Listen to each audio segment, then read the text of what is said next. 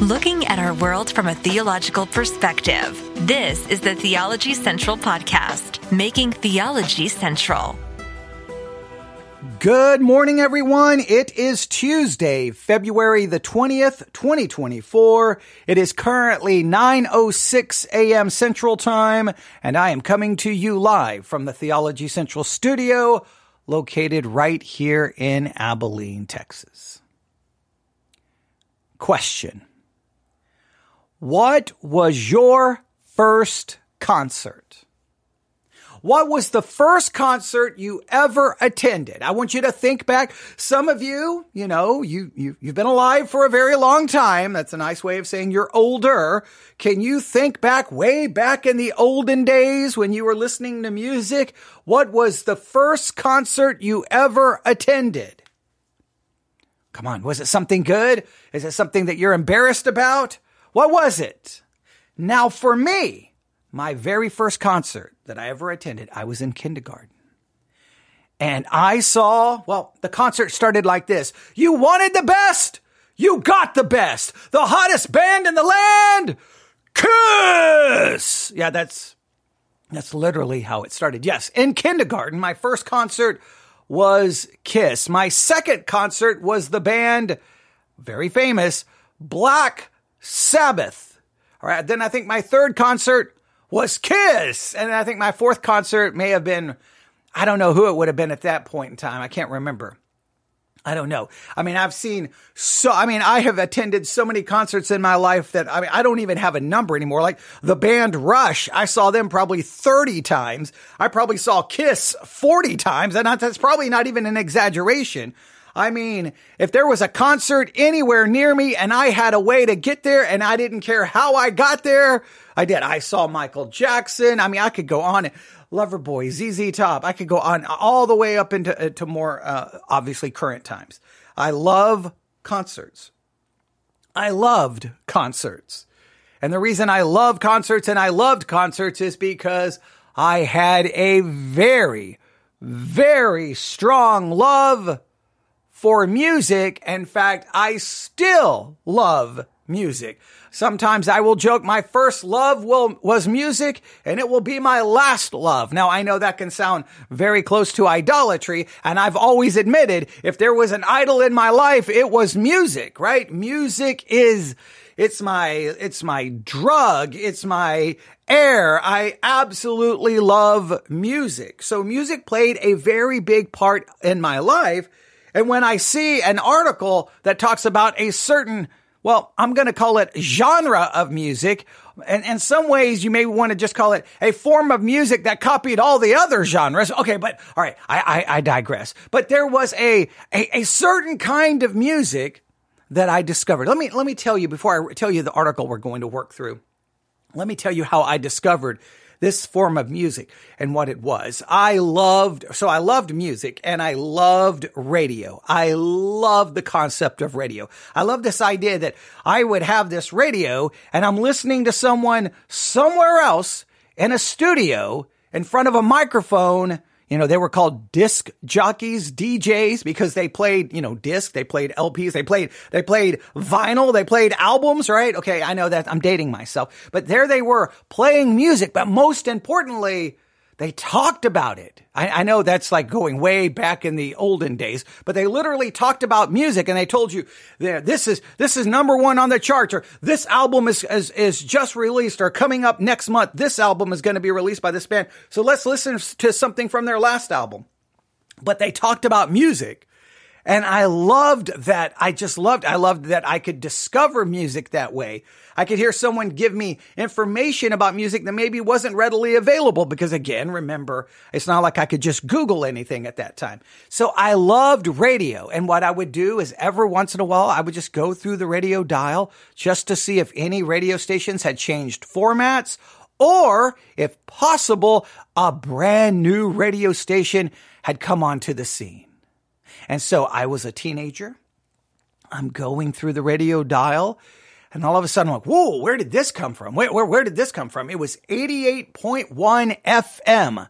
And I'm like, okay, what is this? And so I started listening, and I'm like, I've never heard this song before. Now that's shocking to me, right? Because if I'm listening to any radio station that's playing older music, right? I'm always baffled if I have not heard it. And even if it's playing new music, if I've never heard it before or I'm somehow unfamiliar with it, I'm always like, wait, what's going on? What's going on? Because I better know every song on every station. I better know every song in every playlist. Okay. I want to know everything. Obviously I can't know everything, but trust me, I try. All right. So I was going through and I'm like, what is this? I don't know who this band is. I don't know who this singer is. I don't even know what this is. And then I kept listening. I'm like, wait a minute. I think they're talking about like God or Jesus. And again, I wasn't, raised in a Christian home, so I didn't necessarily have the right theological definitions. I'm like, this is some kind of like, what is this? I didn't know what it was, but it tried to sound somewhat contemporary. And I'm like, I don't really know what this is. And I'm like, okay, let me keep listening. And then they come on, 88.1 KG&Z, the King's Good News. And I'm like, what in the world am I listening to? So I grabbed a pair of headphones and I started listening and I started listening. And then I grabbed a piece of paper and something to write with. And I was trying to write down the name of like bands or groups or I was trying to figure out anything. And they mentioned, I don't remember the name of the band, but they gave the name of some band. And I'm like, what is this? So I'm like, okay, where do you get this music? Right? Where do you get this music? And I'm like, oh, wait a minute. There's a place in the Mall of Abilene. What is it called? I think it was called like the Love Store or the Love Shack or I know it sound like I'm quoting a secular song, but I'm not. Okay. I'm like, what is it called? I don't remember where it's called. I remember where it was located, right? It was at the end of one of the sections of the mall and it was located to the right. It was a little store. And then right past that store was the entrance to Sears, right? So, and I remember that it was there and I had gone into it a couple of times, but didn't really know what it was. I knew it was a religious store and I know that they had like music there, but I never paid any attention to it. I just know when you're a kid walking up and down the mall for 18 hours a day, you kind of walk into every store at some point. I didn't really realize what the store was. I didn't really understand it. I didn't pay attention to it, but I remembered, okay, now I wonder if they sell this music. So I got in my car.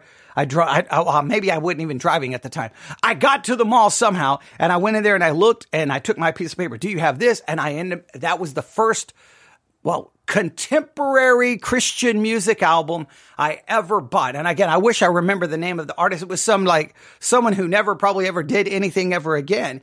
And that was my first introduction to the world of contemporary Christian music. And it was not long after discovering 88.1 KG&Z that they were advertising that coming to Hardin-Simmons University, Abilene, Texas, was the band Petra. And I'm like, okay, who is Petra? I don't know anything about this band Petra. Who is this? So then I went back to that. Well, actually, I think I actually saw Petra albums in the quote unquote secular record store, already using that. I hate those terms, distinguishing between Christian and secular. Okay. But we could get into that whole discussion. And I remember buying at least 2 albums by Petra. And then I went to the concert. And I was like, what world have I stepped into? What is this? I don't get that. What is happening? Like, I was so confused and didn't quite understand everything that was going on. And I still didn't really quite understand even Christianity yet. And it was after all of that I ended up becoming a Christian, and a Southern Baptist church. So that was my introduction to the world of contemporary Christian music. And from that point, it was going to be a wild and crazy ride that I was going to be. And I was entering a wild and crazy ride. I didn't know it at the time, but it was just going to be crazy dealing with, music. The conflict between Christian music and secular music and then you mix in a little bit of lordship salvation. It all got so confusing and maddening at times until, where I am today. So why am I talking about all of that?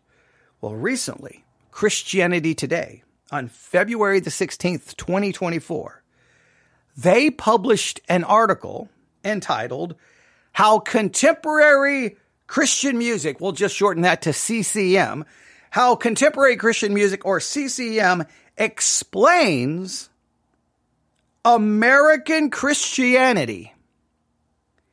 How contemporary Christian music explains American Christianity. Now this, as soon as I saw that headline, I'm like, oh, we've got to talk about this. This is fascinating to me. Because again, my introduction to Christianity is, well, in most cases, I mean, you have to base it on really contemporary Christian music. That's how I was introduced to it. So maybe my whole experience, especially early on in my Christian journey, maybe contemporary Christian music did explain, well, American Christianity, but at least the Christianity that I was being exposed to and the Christianity that I lived in and the Christianity that I was trying to figure out. Now, this is so that's the headline. How contemporary Christian music explains American Christianity. Then right under that, they have kind of like a, little subject line. And then this is what it says. When the CCM business model faltered. So when the CCM business model faltered, for some reason, I'm getting tongue twisted trying to say that. When the CCM business model faltered, it gave way to what sells even better: politics and fear mongering. Now that's interesting. So the CCM business model faltered. I think we can all agree the CCM business model faltered. It fell completely apart. Now, you could argue it fell apart for countless reasons. Like, I may want to look at it faltered more from kind of what happened in the music industry itself. And I think contemporary Christian music was slow to adapt. I don't think the contemporary Christian music world saw where music was going and took advantage of it. It almost resisted it. And one of the obvious things things started moving to streaming. Things were moving to streaming platforms. And in some cases, even there were some Christian websites that are dedicated, right? Dedicated to contemporary Christian music, writing reviews, promoting it, doing interviews, etc. And some of those websites, I'd have to look at a famous one today, see if they've finally made some changes. But they were very resistant to, hey, if you're going to do a review or you're going to be talking about these new albums coming out, why aren't you putting a link to a playlist on Spotify, Apple Music, Tidal, Deezer, Amazon Music, YouTube Music, but they almost like, no. We want people to buy the CD. And I'm like, who's buying a CD? Like, what world do you live in? Wake up. Okay. This is the way the world is going. So I think there was a lot of reasons it faltered. You could argue the church changed, which made it falter. We'll see where if they're going to talk about how it faltered. But they say once it faltered, once the CCM business model faltered, it gave way to what sells even better. So what sells even better, I guess, within American Christianity? Well, it may not be CCM, but it's politics and fear mongering. I think there's a lot of truth to that. I think the new CCM is politics and fear mongering in many evangelical churches. Let's see how they're going to handle this. All right. Here is the story. All right. Here we go. Now they start with, the question I asked you. A friend and I was talking one day about the first concerts we ever attended. His was Van Halen. Mine was Amy Grant. Now, not mine. Okay, definitely not mine, but the author here says his was Amy Grant. Okay, if your first concert was Amy Grant, in fact, if your first concert was any Christian band, you probably need counseling and you probably should sue your parents. Okay, I'm going to offend some people, all right? But because in some ways, I feel like you got ripped off, right? You got the copy. You got the cheap imitation. You didn't get the real thing. Like if you were taken to some contemporary Christian concert for your first concert, you were being ripped off. Someone was lying to you. They were telling you, it's like you go to the store and you want this candy bar, or you want this drink or you want this box of cereal, and your parents come home with the generic kind and try to convince you it's just as good as the name brand. Okay. Well, maybe it works that way in food or drink. I don't like that, but maybe it works for you. Now it's one thing to say, hey, we're going to get this because it's cheaper.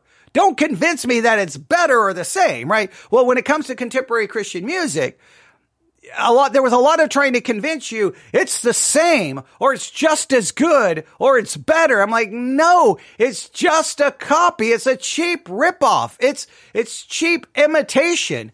Give me the real thing. Okay. But I get into my musical philosophy here. So this person saw Amy Grant.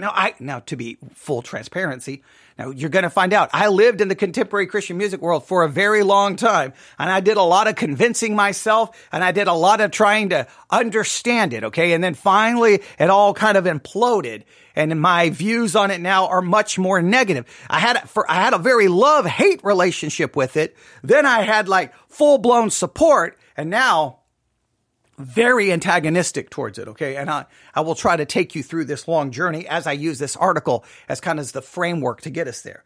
But he started with Amy Grant. So full transparency, I saw Amy Grant in concert. Now, this was the Amy Grant in the 80s, which was just starting to break through on secular radio stations. I don't have the name of the album in front of me. But of course, we all know she was going to have her full breakout into stardom in the 90s with Baby Baby. And I don't remember all the songs from that album. And then next thing you know, she was kind of becoming a mainstream star there for a little bit. And then, of course, everything happened with her marriage. She was getting a divorce. And then that was scandal in the evangelical world. And then, okay. All right. And we'll get into a lot of that as well. So this person was Amy Grant. So then his friend said, okay. What about your second concert? Now for him, it was Motley Crue. For his friend, it was Motley Crue. For the author of the story, it was Petra, which again, I saw Petra as well. After a minute or two of silence, he said, you realize we would have hated each other in middle school, don't you? Okay. Now I don't know about now, but there was a time, at least when I was in school, that your music identified your entire identity was connected to the music you listened to. And if you listened to the wrong kind of music, you weren't accepted by certain kids. You were the outcast. So it's probably right if you would have hated each other in middle school, at least back then at that point in time. Now, one of us, this is the author continuing, one of us was part of a sheltered subculture that was quickly passing away. The other listened to music that was a gateway drug to what some say led to riots and rebellion. Turns out my musical taste, not his, was the dangerous one. Plot twist. All right, here's an article on a Christian website. The guy writing, he's the one who grew up in this protected subculture. He was the one listening to Amy Grant and Petra. He was the one listening to contemporary Christian music. His friend was listening to Van Halen and Motley Crue. And it says, and it turns out it wasn't my friend who was listening to Motley Crue or Van Halen. He wasn't listening to the dangerous music. Turns out it was the one listening to contemporary Christian music. That was the dangerous one. All right. That's a plot twist that I did not see coming, right? Because typically you'd be like, I can't believe that you were listening to Van Halen and Motley Crue. That was dangerous. That's the work of the enemy. That's the music of the devil. Right. Yeah, you can tell I've been through all of this. Okay. All right. So what's going on? Where is this plot twist coming from? Well, this article is being written in some ways due to a new book entitled, are you ready? In some ways I want to read this. God Gave Rock and Roll to You, a History of Contemporary Christian Music. So it's a new book. God Gave Rock and Roll to You, a History of Contemporary Christian Music. The scholar Leah Payne argues that anyone wishing to understand some of the most monumental shifts in American culture and politics over the past 30 years ought to listen to the radio, specifically to the contemporary Christian music genre of a generation of white evangelicals. Wow, now that is a mouthful. All right, so there's a new book out. It is entitled, God Gave Rock and Roll to You, A History of Contemporary Christian Music. The person who wrote the book, Leah Payne, makes the argument that if you truly want to understand one of the most monumental shifts in American culture and politics over the past 30 years, what you need to do is listen to the radio or listen to a certain kind of music. And that specific music, they refer to it as a genre. I don't like referring to it as a genre because to me, it's just a copy of other genres. Contemporary Christian music is just a copy of other genres. There's the rock sounding Christian music. There's the country sounding Christian music. There's the pop sounding Christian music. And all they're doing is copying other genres. That gets to kind of a musical argument, but okay. But they say we should listen to it. And they refer to this as a genre of a generation of white evangelicals. Now, I think it's probably true that a large portion, if you went to a contemporary Christian music concert back then, it was made up primarily of white evangelical kids, right? These kids, many of them who were part of the youth culture, right? The youth group culture, I'll call it the youth group culture. They were a part of this subculture, and many of them were there not even necessarily by choice. They were kind of there by force because their church put them on a bus and took them to a Christian concert. Their parents said, this is the music you can listen to, and took away everything else. And that's going to become a major part of this story as we move through it, okay? So here we go. This is what they have to say. Payne writes, so again, in the book, God Gave Rock and Roll to You, A History of Contemporary Christian Music, the author writes that teenage kids like me were actually not the market for the CCM industry in the 1980s, the 1990s, and the early aughts. Our moms were. All right, now that's interesting. So, according to this book that talks about a history of contemporary Christian music, that the business model in the 80s, 90s, early 2000s was that the business model was we're not marketing this to the teenager. We're not marketing this to the youth. We are marketing this to the moms. That's who we have to get. We have to get the mom. Now, immediately it makes me sit back and go, wait a minute. Now, late last night, I talked about this, right? I talked about the Southern Baptists and their cooperative program, right? And I talked about when you look at that, is that the way church is really supposed to be? A denominational structure that, receives billions of dollars. Is that really the way it's supposed to be? Well, when you look at the contemporary Christian music world, it's a music industry that there's marketing and they're trying to sell you this and they're trying to sell you that, and these huge concerts where you pay money to get in and everything that it turned into, this entire kind of, the contemporary Christian music industrial complex. Once again, is that really what Christianity was designed to be? The way the church operates today, is that ever really the way it was supposed to be? And I'm going to keep asking that question because I've always been somewhat confounded and confused to what I read in the New Testament versus what you see today. Sometimes it's like, I don't get it. I know people say, no, we need denominational structure. Well, you have these denominational headquarters that they have to then have millions or billions of dollars. It's just the whole thing just reeks of business, not of something spiritual. Well, the contemporary Christian music industry, well, they're there to make money. No matter whether we like it or not, they were there to make money. Look, if you like it, denominations have to make money or they can't pay for their big buildings and all of their staff. I mean, it's just everything requires money. But they had a marketing strategy. And their marketing strategy was the moms. Payne reveals that industry executives even had a collective name for the suburban middle-class mother who sought out Christian alternatives to popular music for her children, And they called this name that they referred to these suburban moms as, middle-class mothers, called them Becky. Not Becky with the good hair. Okay, all right, making musical references. Okay, Becky.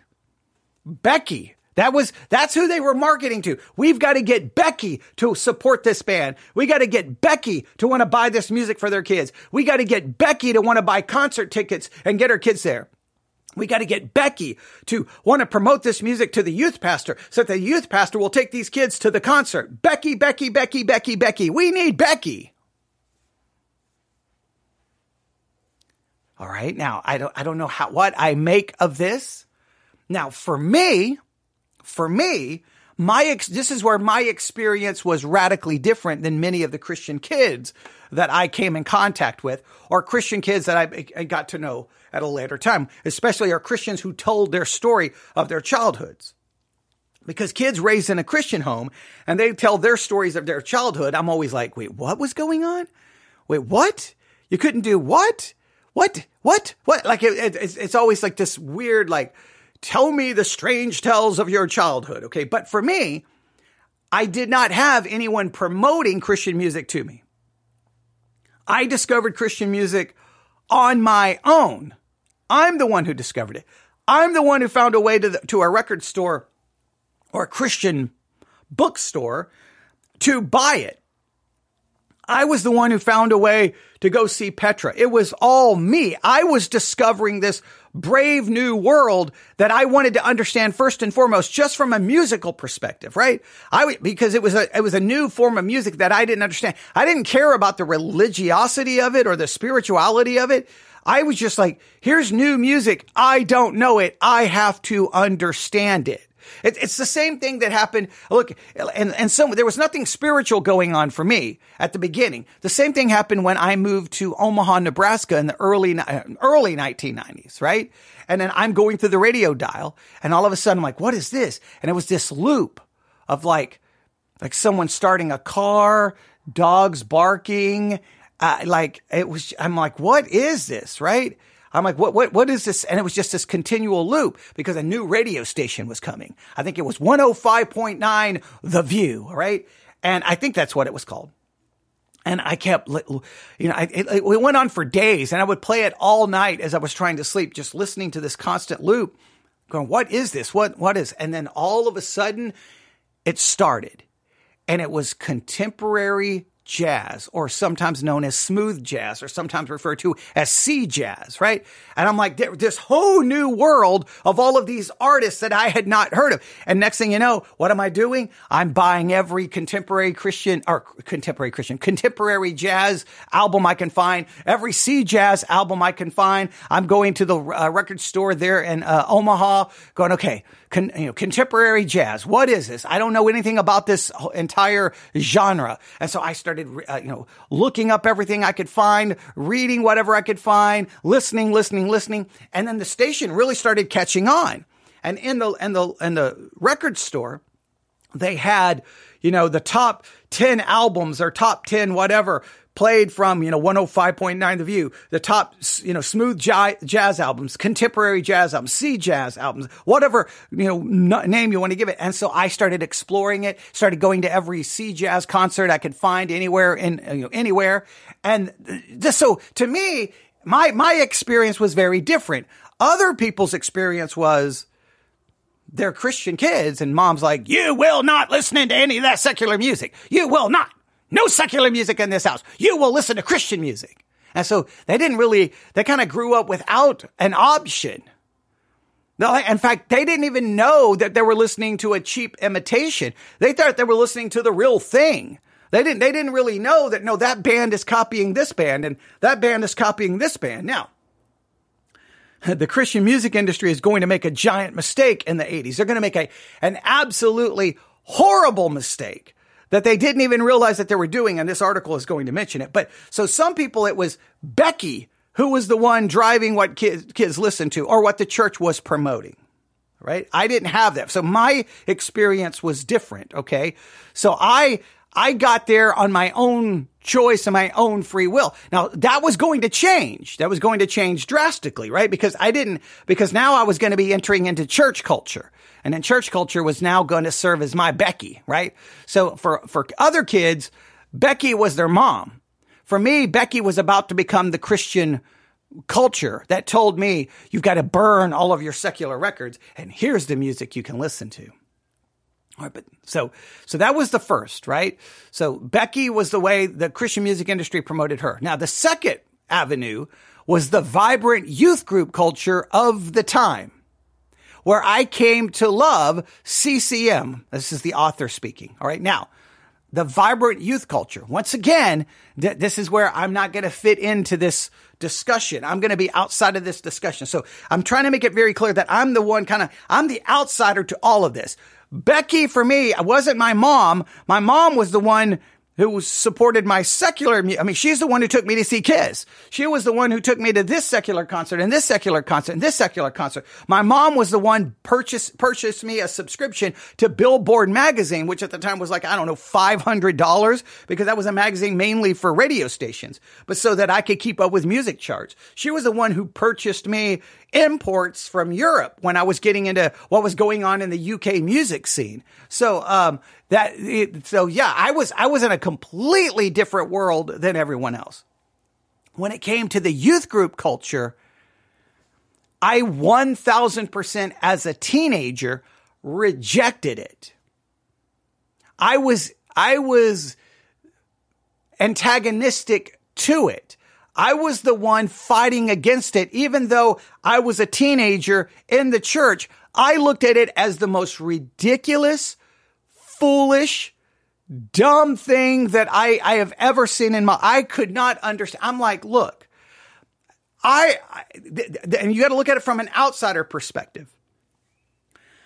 I'm a teenager, right? Who could pretty much do whatever I want. I didn't really have many rules placed upon me, right? So so when I became a Christian, my thought is I come to church now to learn about God and the Bible and Jesus and theology and doctrine. And I want to know all of this stuff. But every time I would come to church, anything associated with the youth culture, it was like this is just ridiculous. It's like trying to be cool, trying to be hip, little devotional messages. And it was all about what next activity we're going to do. We're going to play capture the flag. We're going to have a lock-in.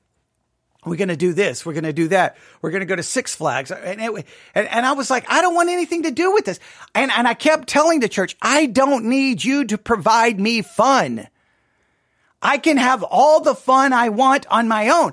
Give me something of substance. So I abandoned the youth group. I was going to the adult Sunday school, classrooms. I was going to the adult Bible studies. I was just constantly like, this is so ridiculous. And the times that I would show up to these things, I typically was probably an antagonistic jerk, because I'm like, really? This is what we're doing? This is what we're doing. Oh man. Oh, we're going to have a lock-in and we're going to watch a movie. Whoa. Like, I can't do this on my own. Like, I don't need this nonsense. This is ridiculous. Okay. And then the youth, whoever the youth director or youth, whatever group leader was, trying to be cool or hip. I'm like, this whole thing is so cheesy. This whole thing is just so, it's like you guys are trying to pretend to be cool, and you're the opposite of everything that look, just leave me alone. Just leave me alone. Now, I did sometimes take them up on their ride to get to a Christian concert. I did sometimes take them up on that. But even then, I typically found myself somewhat antagonistic with the rest of the group, because in many cases, I wanted to actually talk the music and compare it to other things. And well, nobody really wanted to talk music and the whole thing. And when it came to church camp, I 100% rejected it. I'm like, wait a minute. You're going to put me in a bus. You're going to take me somewhere. You're going to isolate me from my outside influence. You're going to take away any of that outside influence, because you can't have this. You can't take your Walkman. You can't whatever. So you're going to isolate me. Then you're going to indoctrinate me. And then you're going to emotionally manipulate me. And I was like, I think this is called brainwashing, and I'm not going to church camp. So I refused to go to church camp. Never went. I stood my ground and then I watched the kids who came back from church camp who had been all emotional and they're like, I'm going to do this. And then the next thing you know, they're just like, they just fall right back. And it was just this emotional upheaval. And then they crash and burn. And I was like, and then my best friend, he couldn't go to church camp one year. His girlfriend did. And his girlfriend came back a changed person. Let me tell you, she came back from church camp transformed. She came back pregnant because that's what she was doing at church camp. Yeah. So then I had a very negative view of everything about it. So when it came to, I didn't have Becky. I had the church trying to tell me I should listen to this music. And I really didn't have the youth group culture because I was somewhat antagonistic to the youth group culture. I always was. I was always antagonistic to it. To this day, I'm opposed to it. So that they were going to use Becky, the suburban moms, and they were going to use the youth culture. Now, they go on to say, this is back from the book. Again, the book is called God Gave Rock and Roll to You, A History of Contemporary Christian Music. Then the author writes this: the quirk of the CCM business model, that the bulk of its sales came not through mainstream retailers marketing directly to teens, but through Christian bookstores who marketed primarily to evangelical caregivers interested in passing the faith to their children, became its defining characteristic. So their entire business model was, we need the evangelical caregivers. We got to have the youth directors. We got to have everyone involved in the youth culture, camps, whatever. And we need the moms. That's who we need. That was their business model. All right. Now, here we go. The problem for Becky, according to Payne, was that in households where only Christian music was allowed, the very way a parent could convince an adolescent that he or she wasn't missing out on anything became the very problem the caregivers were trying to overcome. Now, this is very interesting. All right, so the contemporary Christian music world wanted to try to convince the parent that, hey, give your kid this and they're not going to miss out on anything. They're not going to miss out on anything. And you can convince your kids that they're not going to miss out on anything. And guess what we're going to do to help you do this? We're going to put inside those Christian music or those Christian bookstores, we're going to have a big chart on the wall. And the big chart on the wall is going to be like, hey, if you like this band, well, then you're going to love this. So that we give you the secular band. If your kid likes this, or if your grandchild likes this, or if some kid in your youth group likes this band, buy them this Christian album because it's the same thing. It's just as good. It's even better. Well, this is going to backfire in an epic way. And this article captures exactly how it's going to backfire. Listen to this, all right? So the problem for Becky, according to Payne, was that in households where only Christian music was allowed, the very way a parent could convince an adolescent that he or she wasn't missing out on anything became the very problem the caregivers were trying to overcome. Some of these kids, Payne notes, use the CCM comparison charts to reverse engineer their listening taste. So she quotes one CCM listener saying, here's the quote, "The chart said I would like Audio Adrenaline if I liked the Beastie Boys. That's how I fell in love with the Beastie Boys."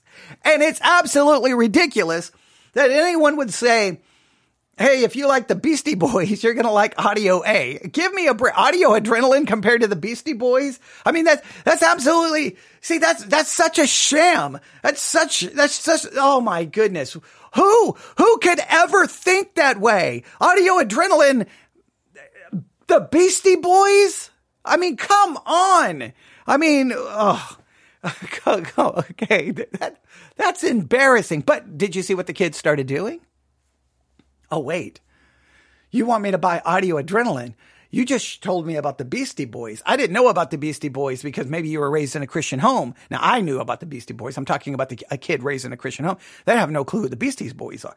Beastie Boys were. So guess what they would do? They were like, forget, I'm not going to buy Audio A. I'm going to wait till I'm at the mall, and then I'm going to get me a Beastie Boys album. And then I'll keep that in, secret. I'll hide that so I can hear the real. I mean, I don't want this audio adrenaline copy of the Beastie Boys. If the Beastie Boys are the original, then let me go to the Beastie Boys. That's what many Christian kids started doing, which then is going to be absolutely detrimental to your entire business model. In other words, your business model, you actually start becoming the advertiser for the secular bands. You see, that's a problem. Now, they go on to say, how does an industry solve that problem? Well, Payne argues that one key way was to convince the Christian kids that they were the edgy ones. Now, I remember when this kind of kicked in, right? Now, for me, now this is true for me. Now, again, I didn't have Becky. I didn't have youth group culture because I was opposed to that. So all I had for me was the church. Now they don't mention this one, but they don't mention this one. So I'll go ahead and throw mine in now. Maybe they'll mention it a little later in the article. I don't remember, but let me throw it in now. So you have Becky, you have the suburban, Christian mom saying, no, you can't listen to this. You can't listen to this. You can't listen to that. You had youth culture, all right, which tried to get the kids into it, promoted it, took them to concerts. That's how come if you ever been to a Christian concert, you would see all of these church buses in the parking lot because the youth groups, they brought them in and those Christian bands, they needed that. The Christian music industry needed that. All right. So I didn't have either of those things. I didn't have either of those. And then they had the chart trying to convince you to get the alternative. Now, for me, I already knew all of the secular bands on the chart. In fact, that's what I would have preferred to listen to. But here's what I had. I had a church structure. This is where two things come into play here.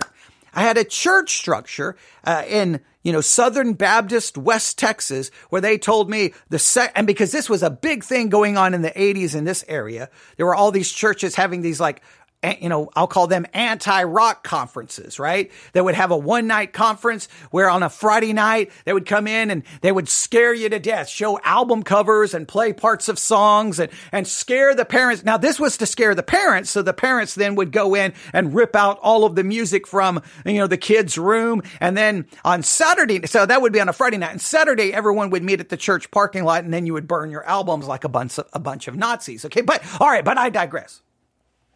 So for me, I was now found myself in this new subculture, this new Christian culture where they told me secular music is bad. Secular music is bad. Secular music is bad. You can't listen to that. You can't listen to that. It's not Christian. It's sinful. It's ungodly. You're committing basically blasphemy. You hate Jesus. You are a sinner. You're giving in to Satan. You're opening yourself to demonic forces. If you listen to AC/DC, demons will come out of your speakers. You'll find yourself oppressed by demons. You may find yourself, it's like, what in the world is going on, right? So then I was like, okay, I can't listen to this. And then the next thing that came in, this was very instrumental in my contemporary Christian music journey, Lordship Salvation.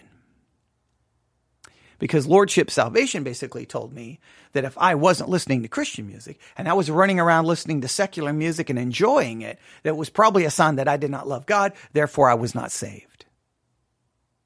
Oh, so now that's where I went. I didn't have Becky as a mom per se telling me what to do. I didn't have the youth culture, but I had this strong church culture that condemned everything that was secular except secular television and secular movies, which I started finding myself in great conflict with, right? I'm like, wait a minute. I can't listen to Bruce Springsteen, but I can watch, you just start naming movies of the 80s. I'm like, wait, I'm so confused. Bruce Springsteen, bad, but that movie that you just watched that had 15 cuss words, good. And you do realize that movie is just as secular as Bruce Springsteen. So I was really confounded and confused and was already starting to find myself in conflict with this culture. But Lordship Salvation told me, You got to do this, you got to do this, you got to do this, you got to do this, you got to do this, you got to do this. You're not saved. And one of those things would be, well, if you love the world. If you love the world, you're not a Christian. Okay, well, how do I not love the world? Don't love secular music. It was just so like we could get into the external Pharisaical nature of all of this, but okay. So that's where I was. All right. Now, but then a new thing emerged. And this is where I'm a little conflicted. So you have Becky, you have youth culture is where you had it, right? And then you had the chart to try to convince you that you were listening to the same. So the chart, none of those things really had no impact on me. Negative. I gave you what I had. But the next thing that kind of arose within the Christian music industry is like, hey guys, listen here. And Audio Adrenaline had some songs that went this way. Of course, DC Talk is going to kind of write the anthem. It's called Jesus Freak, right? And so they come along with this new kind of marketing strategy. And it's like, hey, kids, you're the edgy ones. You're the radical ones. See, because you're fighting the culture. You're taking a stand against the culture. You're the cool ones. They're not the cool ones. You're listening to music that's edgy. You're listening to music that's revolutionary. You. And so then they begin to market it this way. This is the way the book describes it. All right. So how does an industry solve this problem where now kids are using that chart to reverse engineer it and go to the secular music? Well, the book argues that one of the key ways was to convince the Christian kids that they were the edgy ones, the non-conforming Jesus freaks, willing to pray in public and to abstain from sex until marriage. Citing DC Talk's Jesus Freak music video, Payne writes, Christian teens who listen to CCM were not just geeky youth group kids, the video suggested. They were rebels fighting against the immoral, oppressive, mainstream culture. Now, I disagree with her at the margins here, in that I think Jesus Freak was well within the bounds of a call for Christian distinctiveness. But Payne is certainly correct that an entire genre of songs went beyond this to suggest that the kid who feels made fun of for attending See You at the Pole prayer event is being persecuted by a hostile culture in almost the same way as Shadrach, Meshach, and Abednego. Now, so the author of the article thinks Jesus Freak fit within a proper call to a distinctiveness in Christianity, but he says that there was a whole line of songs that went like, hey, you're fighting this and you're being persecuted and they're out to get you and you're the one suffering for Jesus. You're the Shadrach, Meshach, and Abednego. I remember Russ Taff on the album Metals. Let's see, we will not, oh God, how did it go? I can't remember. I'd have to look up. I got the CD somewhere, but he had a song dealing with Shadrach, Meshach, and Abednego and about not bowing and not giving in. So there was a little bit of this. Now I struggled with this at least in part, right? Because I love being the one not going along with the crowd. That's, you're speaking my language. I'm not going along with the crowd. I hate it. If you put a slight amount of peer pressure on me to go one way, I'm coming in the next day and I'm going to the extreme, the opposite way. Right? So I no way. If you tell me dress this way, I'm going to dress the opposite and I'm going to do so loudly and proudly just to prove a point. You tell me I'm going to listen to this, I'm going to listen to the opposite, loudly and proudly, just to prove a point. You tell me that because you go to high school, you have to have some kind of school spirit and root for your team, I'm going to root for the other team. In fact, if I could, I'd go play for the other team. You tell me that you have to get together for a bonfire. Why? I'm going to burn the thing down, which I did. Because I think, like, why? No, you tell me we have to go to prom. Why do I have to go to prom? You tell me we have to go on a senior trip. Why? Anything you tell me, I'm doing the opposite. So there was a little bit of this at first when I first discovered Christian music, because I could be like, hey, no, but I've discovered this new world. So this did kind of appeal to me a little bit. And this did appeal to me early on with my Christianity. Ooh, I'm so different than them. I'm so different than them. And I'm so different than them. And sadly, that made Christianity more about me than it did about God. So I definitely, this marketing probably worked with me a lot more than I probably even want to give credit to, right? I was falling for a marketing campaign. To me, it all felt like organic, and I discovered this on my own. And then I was even more of this even made me even more of an outsider. So there was a little bit of like, okay, I got this. I got where this is going. And it goes on to say, should conservative Protestant teenagers and college students be rightly equipped for the fact that they will be out of step with their peers in modern American culture? Yes.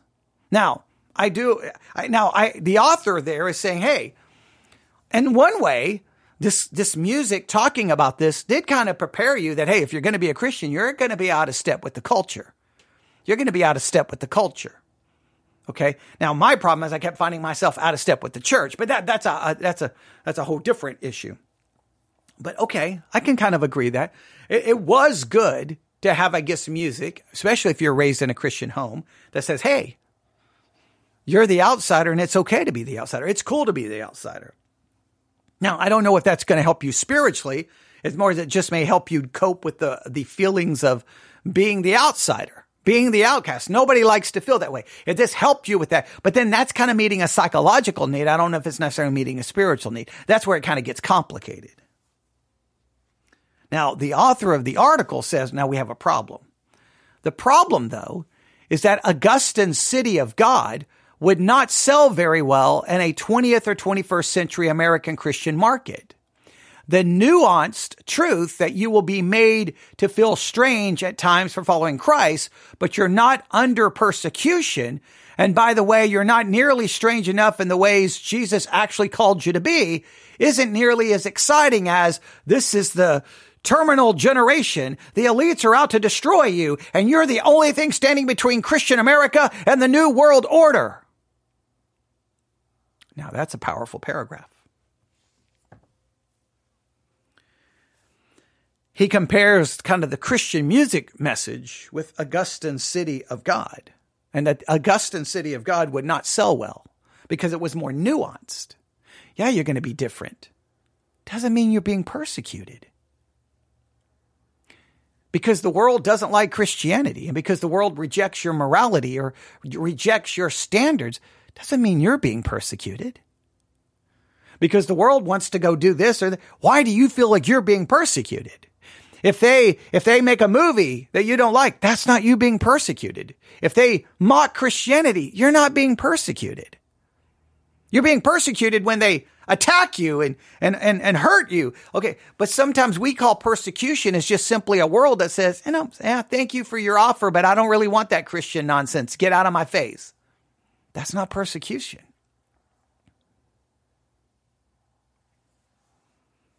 And in many cases, this is very important, you're not nearly strange enough in the ways Jesus actually called you to be.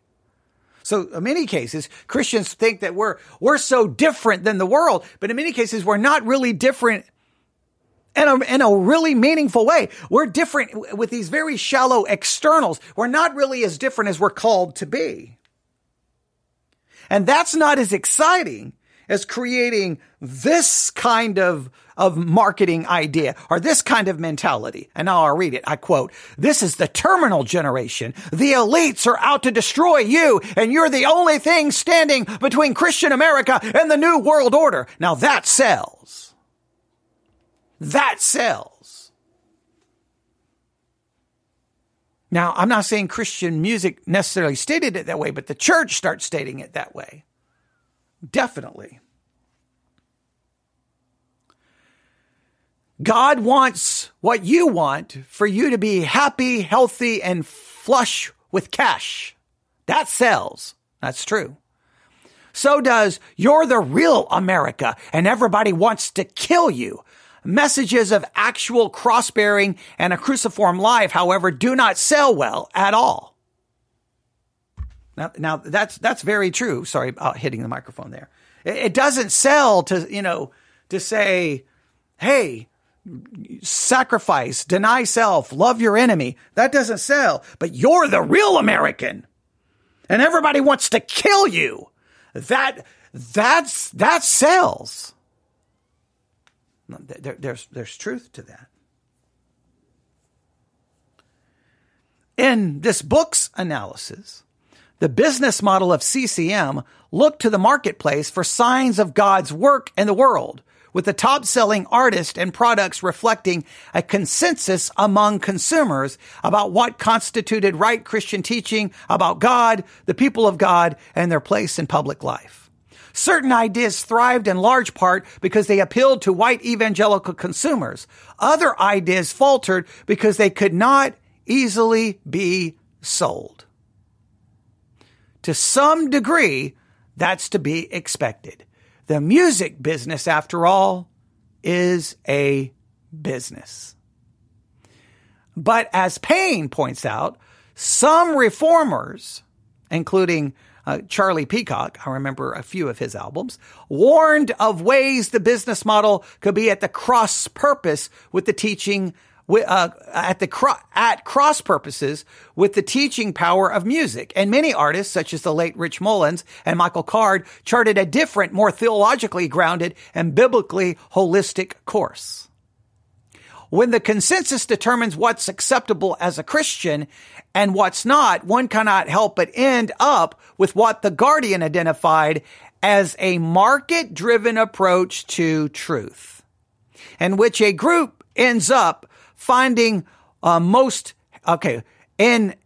hateful to God the sins that least tempts its members, while those sins that are most popular become redefined and even sanctified. Okay, we've got to spend some time with that sentence.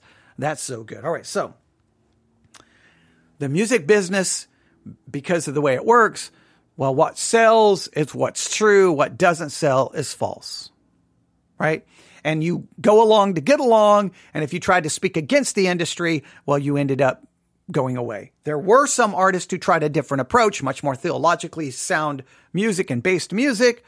And they did sell for a while. And I think ultimately they kind of fell to the wayside and it didn't last. There's always times someone will rise up and be able to make it a little bit, but usually it doesn't last. And we could get into a whole discussion about the CCM world there. But I want you to hear this. All right. There is a market-driven approach that kind of arises within Christianity,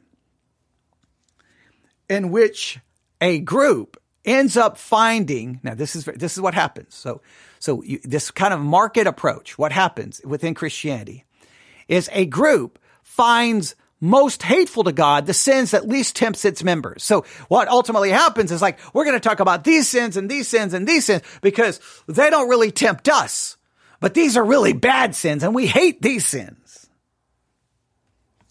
Well, those sins that are most popular become redefined and even sanctified. The sins that kind of show up in us, we're going to redefine them and we're going to sanctify them so we don't have to feel so guilty. Now, I don't think that's a CCM problem. That's a church problem. Now, this article goes on. They begin to go. They add a lot here. Okay. Where they talk a little bit more. Now they say books, and I see a new generation of musicians and songwriters who are preparing, often without institutional props, to drive others to the actual Bible, to the actual Jesus, whether it sells or not. This path from CCM glory days to an evangelicalism in crisis should inform us, and Payne's book does that brilliantly. But it also is true that some of the reverberations of grace from those years will ring in some of our ears. I don't want to reverse engineer that. We need all the music we can get, especially that which doesn't just reinforce what already stirs our passions, what already makes us afraid. And there's room for that.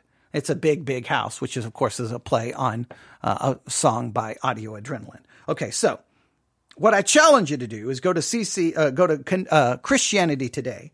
Look for the article, How Contemporary Christian Music Explains American Christianity, and then look for that, and you can read the rest of it because we're already at 59 minutes, so we're running out of time.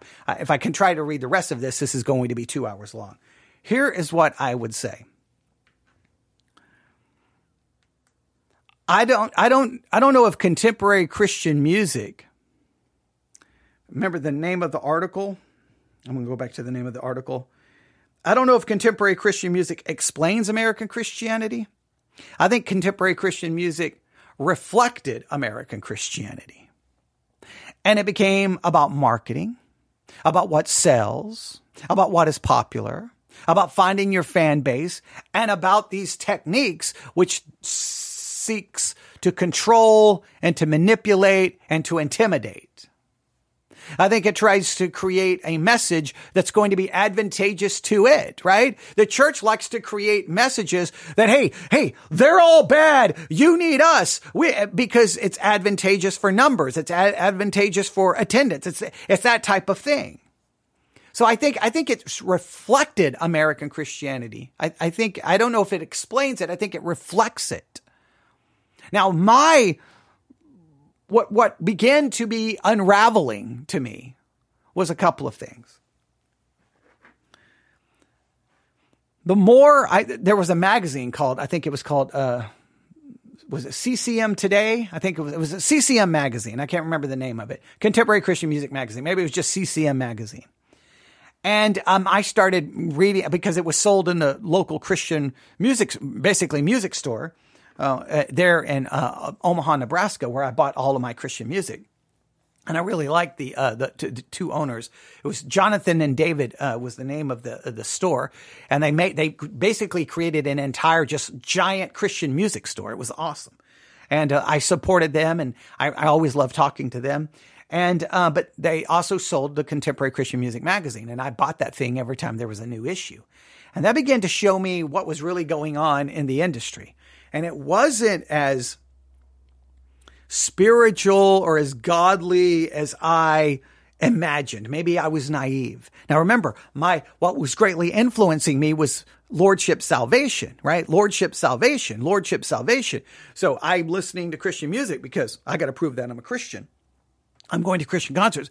And so a lot of that was really, I was clinging to as one of the things to help me pass the Lordship test, right? Because it was all about what you do and what you do and what you don't do. So even though I may have struggled with 15 other sins, I could pat myself on the back going, hey, at least I listen to contemporary Christian music and I go to Christian concerts and I don't listen to that bad music. See, look at me. I'm passing the Lordship test, right? Of course, minimizing other sins and, the whole thing is crazy. But once I kind of started seeing, well, wait a minute, the Christian music industry, there's divorce. And if you start looking at the history of it, oh, wow, it was a mess of who knows how many of their marriages fell apart. There was every kind of sin in the world going on. And you're kind of like, this is not. And then you find out that a lot of the CCM artists didn't even really belong to a church or even go to church really. And some of their doctrinal views were like, what in the world is going on? And then you found out that they were listening to secular music because that's what they were influenced by. And it was kind of like a wake up call. And then I kind of started getting more and more frustrated by the fact of, you know what? This is just copying. So I started having much more of a love-hate relationship with it. And then, after a while, I felt like the church was always shoving this down your throat. And it was just a little bit of time. I was just like, you know what? I'm getting sick of this. And then, you had the explosion of praise and worship that was then dominated by, Hillsong, Bethel, and all these mega charismatic churches. And then it was just the whole thing was like, this is driving me crazy. And then some of the lyrics, then you were like, these have got so many theological problems. And then it's just become this maddening world of like, what is all of this? So for me, I became much more disillusioned and frustrated with it because I did feel that it lost some of that, the early stuff. I felt like was definitely much more ministry minded, right? I also became very disillusioned by, some Christian singer coming, there was a very popular Christian singer. I think it was Stephen Curtis Chapman who was coming to Bellevue, Nebraska, kind of right there outside of Omaha. And he was going to be playing at an Assemblies of God church, a church. And I think it was going to be like $50, between $40 or $50 to get in, some crazy amount. In other words, for me to get my family in there, it was going to be well over $100, well over. And we were like, this is ridiculous. So because it was like he's ministering to people. It was sold as a ministry. But then I had to pay like $100 to get my family in, and it was inside a church. So then we started like writing, emails and asking and calling, trying to get some answers. And then it was like, well, you don't understand. We got to pay to use the church. I'm like, wait, the church is charging you to use the building? What? And then it just, little bit by little bit, I just became more and more disillusioned with it all. And guess what else I found? And this is where a lot of the lordship stuff started kind of falling apart. No matter how much Christian music I listened to, I was still sinning, still a sinner, still wrong thoughts, still wrong desires, that it somehow didn't have some magical power to subdue the sinful nature. Now, I know people will argue against that all day, but I'm sorry, it doesn't. Now, you could say it could be helpful. I'm not saying it can't be helpful, but it's not. I'm still going to sin. And it was kind of sold as, at least for me as a teenager, if you listen to this music, you're not going to have any of these other problems. But guess what? I knew all these kids who were raised in Christian homes, who all they listened to was Christian music. And guess what? They were having the same struggles with the same sins the kids who were listening to secular music was. The kids going to Christian concerts or the kids going to the secular concerts. When it all broke down, maybe some were more externally unrighteous, but when you really got behind the scenes and started talking to these kids, they were doing all the stuff the secular kids were doing, other than maybe they weren't doing drugs or getting drunk, but they were still struggling with all kinds of sins. They were still backstabbing, gossip, lying, deceitful, struggling with everything from, pornography to sex. They were just like everyone else. And I'm like, well, wait a minute, you're listening to Christian music. We should stop sinning. And I was like, it didn't work that way. So I don't know where you fall into play there. The article kind of, we had to drop out of the article because of time. So I definitely want you to go finish it, and maybe I'll go back and we'll take some more from it. But the Christian music world,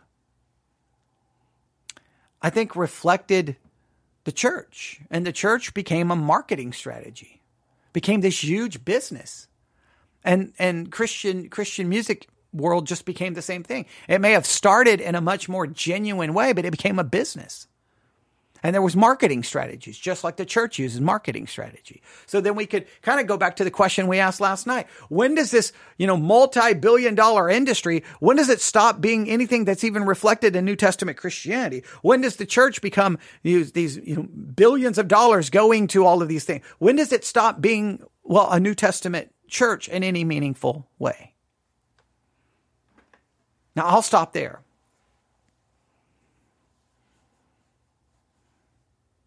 There's more I want to say, but I would rather just stop and kind of leave with some questions and leave us just challenging ourselves to kind of look at that entire world. I don't know how you navigated that world. It was a crazy ride. I finally found my way kind of out of it. And very much more I have great fond memories of some of those, especially early discovery of Christian music and how some of that music did very much speak to me at times, but then becoming more and more disillusioned and frustrated and irritated, not just with so many aspects of Christianity. Well, when I say Christianity, let's call it churchianity. Let's call it not true biblical Christianity, but this just what churchianity becomes something. The evangelical world, all of that. And I think a lot of people kind of walk away from it. What was your experience? You can email me, newsif@yahoo.com. That's newsif@yahoo.com. That's newsif@yahoo.com. Christianity Today, the name of the article is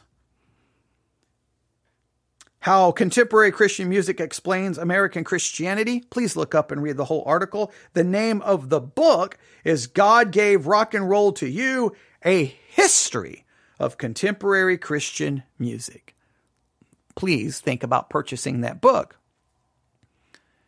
because maybe that book does show us the history of a music form that very much influenced, well, an entire generation of Christians, and maybe in some ways does reflect American Christianity. I don't know if it, as they say, explains it, but I definitely think in many ways it reflects it. And, well, we could have that discussion.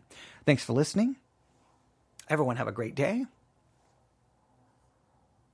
God bless.